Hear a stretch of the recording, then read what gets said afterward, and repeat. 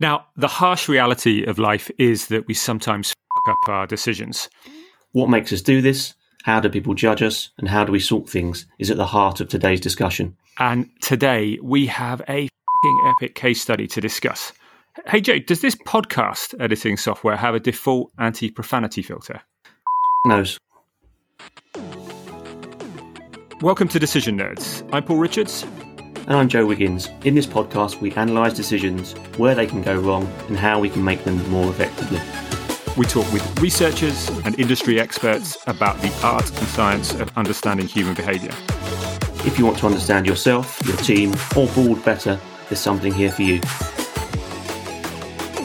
So today we're going to look at a high-profile decision that made the news in the UK recently. Joe, can you set the scene for us? I certainly can. So there's a recent news story that caught my eye and attention, and that was of a leading ultramarathon runner being disqualified for using a car during a race. And so the context here, it was a short 50-mile run between the cities of Liverpool and Manchester, and she finished third in the race. But it later transpired that she had travelled for 2.5 miles in a car during the race. And this was only discovered when a race organiser noticed that she had covered a mile in 1 minute and 40 seconds, which is a very impressive time for any marathon runner. The justification for that was that she was feeling disorientated and unwell and had lost her way, so had to take her car to the next checkpoint, at which time she decided to carry on for training purposes, but not be officially part of the race. But when she eventually finished the race in third place, she accepted the podium finish and the medal. This runner has fantastic pedigree in history and endurance running, and is, by all accounts, this is behaviour that is totally out of character. And we've seen the natural reactions we would expect online and on Twitter is to criticise and demonise the individual involved. But for me, the interesting part about these types of situations is about how and why we make mistakes. Because let's be honest, we all make them, large and small. It doesn't make us terrible people. So what we want to try and think about today is in what situations are we liable to make the biggest mistakes, and what can we do about it? There's a ton of things to explore here, but to try and give this a little bit of structure, let's follow the flow of causality. The natural starting point might be taking the medal on the line, but I'm not sure that's how I see it. What's your take on that, Joe? Yeah, it's really interesting. There's a couple of important points for me. One is we have a tendency to make poor, in-the-moment decisions that come with quite profound long-term costs. So we do what makes us feel better right now and don't worry about the consequences, or don't consider appropriately the consequences. And as an investor, I think about this a lot because much of our decision-making is tied up with poor short-term choices with disappointing long-term consequences. The other thing of note for me is that mistakes often compound. So when we see what we think is a major or large mistake, we think about that one event and not the decisions that led up to that event. And oftentimes it's the small choices we make that lead us down a certain path or commit us to a certain path that ends up in being something quite profoundly poor. Totally agree with those points. And to me, when I read this article, there were a couple of other things that jumped out. Firstly, it's the environmental factors that influence a decision. You said it was a short run of 50 miles, and that's how most ultra runners will see it. But you're still going to be tired. She was actually sick at the time, and these things can have a really significant impact. The other things that are important, I think we should talk about here, is that when we've made a mistake, people are going to judge us for it. And she did get quite a lot of hate on Twitter over this. I think we should talk about something called the fundamental attribution error that everyone should be aware of. And I think lastly, one of the other factors that seemed to impact things here, it was a 3-day period before she actually came clean to the organisers and said, look, I've mucked up, which also appeared to compound the problem. So I think there's a ton of interesting stuff there. Where should we start?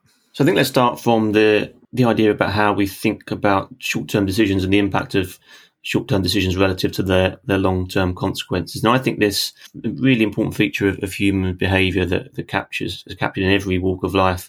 Think about from a personal perspective, if you see someone, let's say a married person with a happy family gets involved in a one-night stand, and then marriage breaks up, separated from family. That's a kind of a prime example of situations where people make short-term, emotionally led decisions and don't think about the long-term, dramatic, profound consequences of those choices.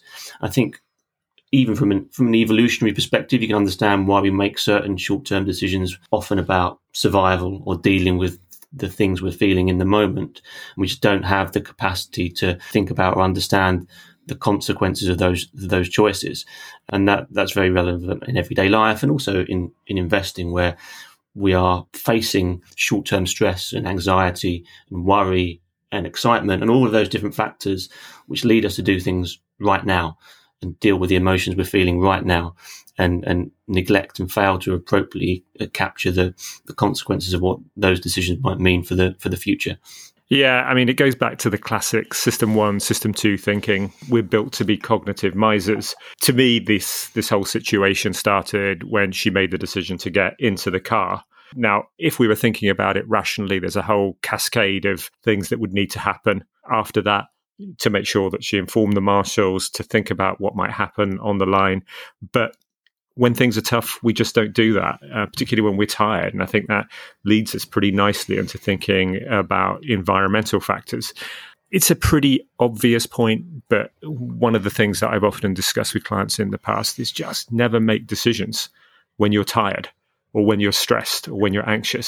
Sometimes decisions have to be made in the moment, but all of these factors, there's a massive literature on it.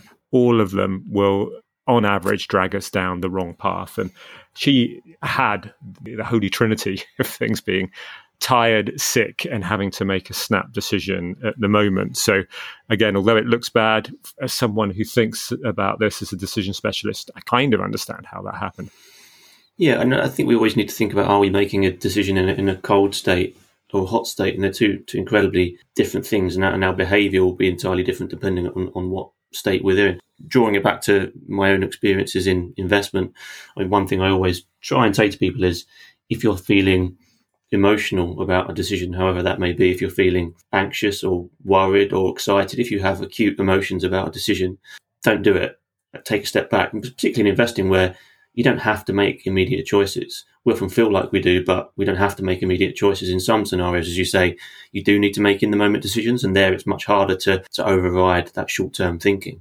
But there are many circumstances in life when we make very short-term decisions in poor environments where we don't really have to do that, and we can avoid making those types of choices. But it's about being aware of how you're feeling in a given situation and what factors might be impacting your choices, and at times trying to take a step back from that. In this ultra-marathon situation, it's much more difficult because you are in that moment and you need to make a decision right then. So there's no turning away from those issues. Okay, so let's look at how decisions are judged in the outside world. When we see something like this happening, then we are going to make a decision. And one of the things that immediately jumps into my head when I looked at some of the reactions on this is the fundamental attribution error. And this is just a function of how our minds work when we see something happening. So the classic example that you might see in the literature is that you're at the traffic lights and a car approaches behind you really rapidly and starts beeping at you, and you can see the drivers looking agitated. For most of us, the natural reaction is just going to think, oh, what an arsehole. Why are they actually doing that? They're a bad person. Whereas in reality, there might be other factors involved. They may have their child in the back of the car who's just been in an accident and they're desperate to get to the hospital. But the key point is that we often naturally attribute something that has gone wrong to character rather than situational factors. And I think that played out in some of the comments in the Twitter sphere about this. So it's just an important point that if we have done something wrong, we will be acutely aware of the factors that actually drove it, and maybe expecting people to actually understand that. I think it's just important to understand that that isn't people's default way of looking things. Yeah, and I think the story is always more interesting if it's about an individual. So the narrative is more interesting if it's about an individual's failure rather than it is about the context or an environment that they were operating in at the time. So that's what we lead towards. And I guess it's a simple heuristic as well to make that assumption. But I think when we think about good quality decision making, we always focus on the individual making that choice, and we don't focus enough on the context of the choice being made. So the context and environment in which a choice was made is as important as the individual making that decision. We focus a lot on the individual decision maker and how they're wired and the types of decision they might make, less on the context in which they make a decision. But it's just as important, but probably a little harder to think about. Another interesting point about this that's been picked up in the press, and I think in some of the commentary, was that if 5 minutes after she'd accepted the medal on the line, she'd gone back and said, look, it's been an error, it wouldn't have been an issue. The issue here was that it was 3 days later. And I think that brings us on to the more practical, how do we sort this type of thing, is that particularly when we've done something wrong, I certainly find in my case, my natural reaction can be to loop around the problem, and you get stuck in analysis paralysis. For me, one of the really important things that I learned at my time at Goldman Sachs was the concept of raising the problems upwards. When I joined Goldman, I had to go through 3 different kind of initiation sessions with a whole bunch of different people across the firm. And the really interesting point that was raised by every single person who actually did that onboarding was that if you make a mistake, you need to straight away put your hand up. You don't try and manage it yourself. And whether you're a junior analyst who comes into the organization or a partner, if you try and manage a mistake without telling other people about it, then it is going to have severe and profound consequences for you. And it's such a simple rule. But to me, it actually explains perhaps some of the reasons why Goldman hasn't mucked up as much as other people. It catches those mistakes earlier. Yeah, I think that's interesting. There's a huge cultural point here about the reaction to mistakes, and people's behaviour about mistakes will be largely driven by what they believe the consequences of those mistakes coming to light will be. And oftentimes our identity is tied up in the mistakes we make and the outcomes of the choices that we make. So how we perceive ourselves or how we might perceive other people. So if you have a reputation within a firm or within a team of having an eye for detail and you screw something up that has negative consequences and you think it's going to have negative ramifications for the perception of you as an individual, then you're probably going to be likely to not want to speak freely about that because you're worried about how it might damage the perception of you within a team or within a firm. But if you're in a culture that acknowledges that mistakes will happen, we will all make them, and it's much easier to deal with them if other people are involved in them as quickly as possible, then you cut them off very quickly and avoid situations where they compound into something far more significant for the individual and for the team they might be involved in. Yeah, it's one of those things that I just think is so simple and profound, and in some dimensions easy to do. Changing the culture around error, around learning and mistakes is a longer term endeavor. And if it were easy, everyone would be doing it. And I think we'd both agree that very few people are actually doing that. But to your point earlier on, I think this thing about incentives is really important. If the incentive of not flagging it is actually the downside is far bigger than the downside would be in another case, I think that just provides a really clear steer to people about what they need to do in any given kind of situation.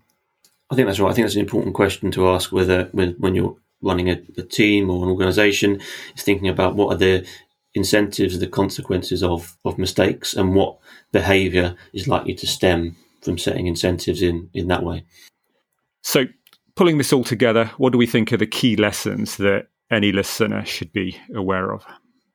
So a couple of things. The main one for me is to always think about the context in which decisions are made rather than focusing on the individual who may have made a mistake. It's understanding the contextual factors that might have led to that mistake or may have compounded initial poor decisions into something far, far worse.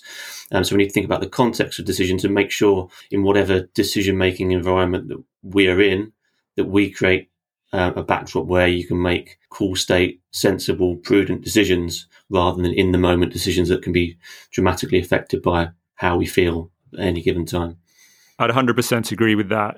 Again, from a very pragmatic perspective, I think if we have made an error, and as we've said multiple times through this discussion, we will do, no matter how smart we are, it's to flag it and get other people involved as quickly as possible, because it will, one, break us out of any loops. It will give new information about how we can actually solve it.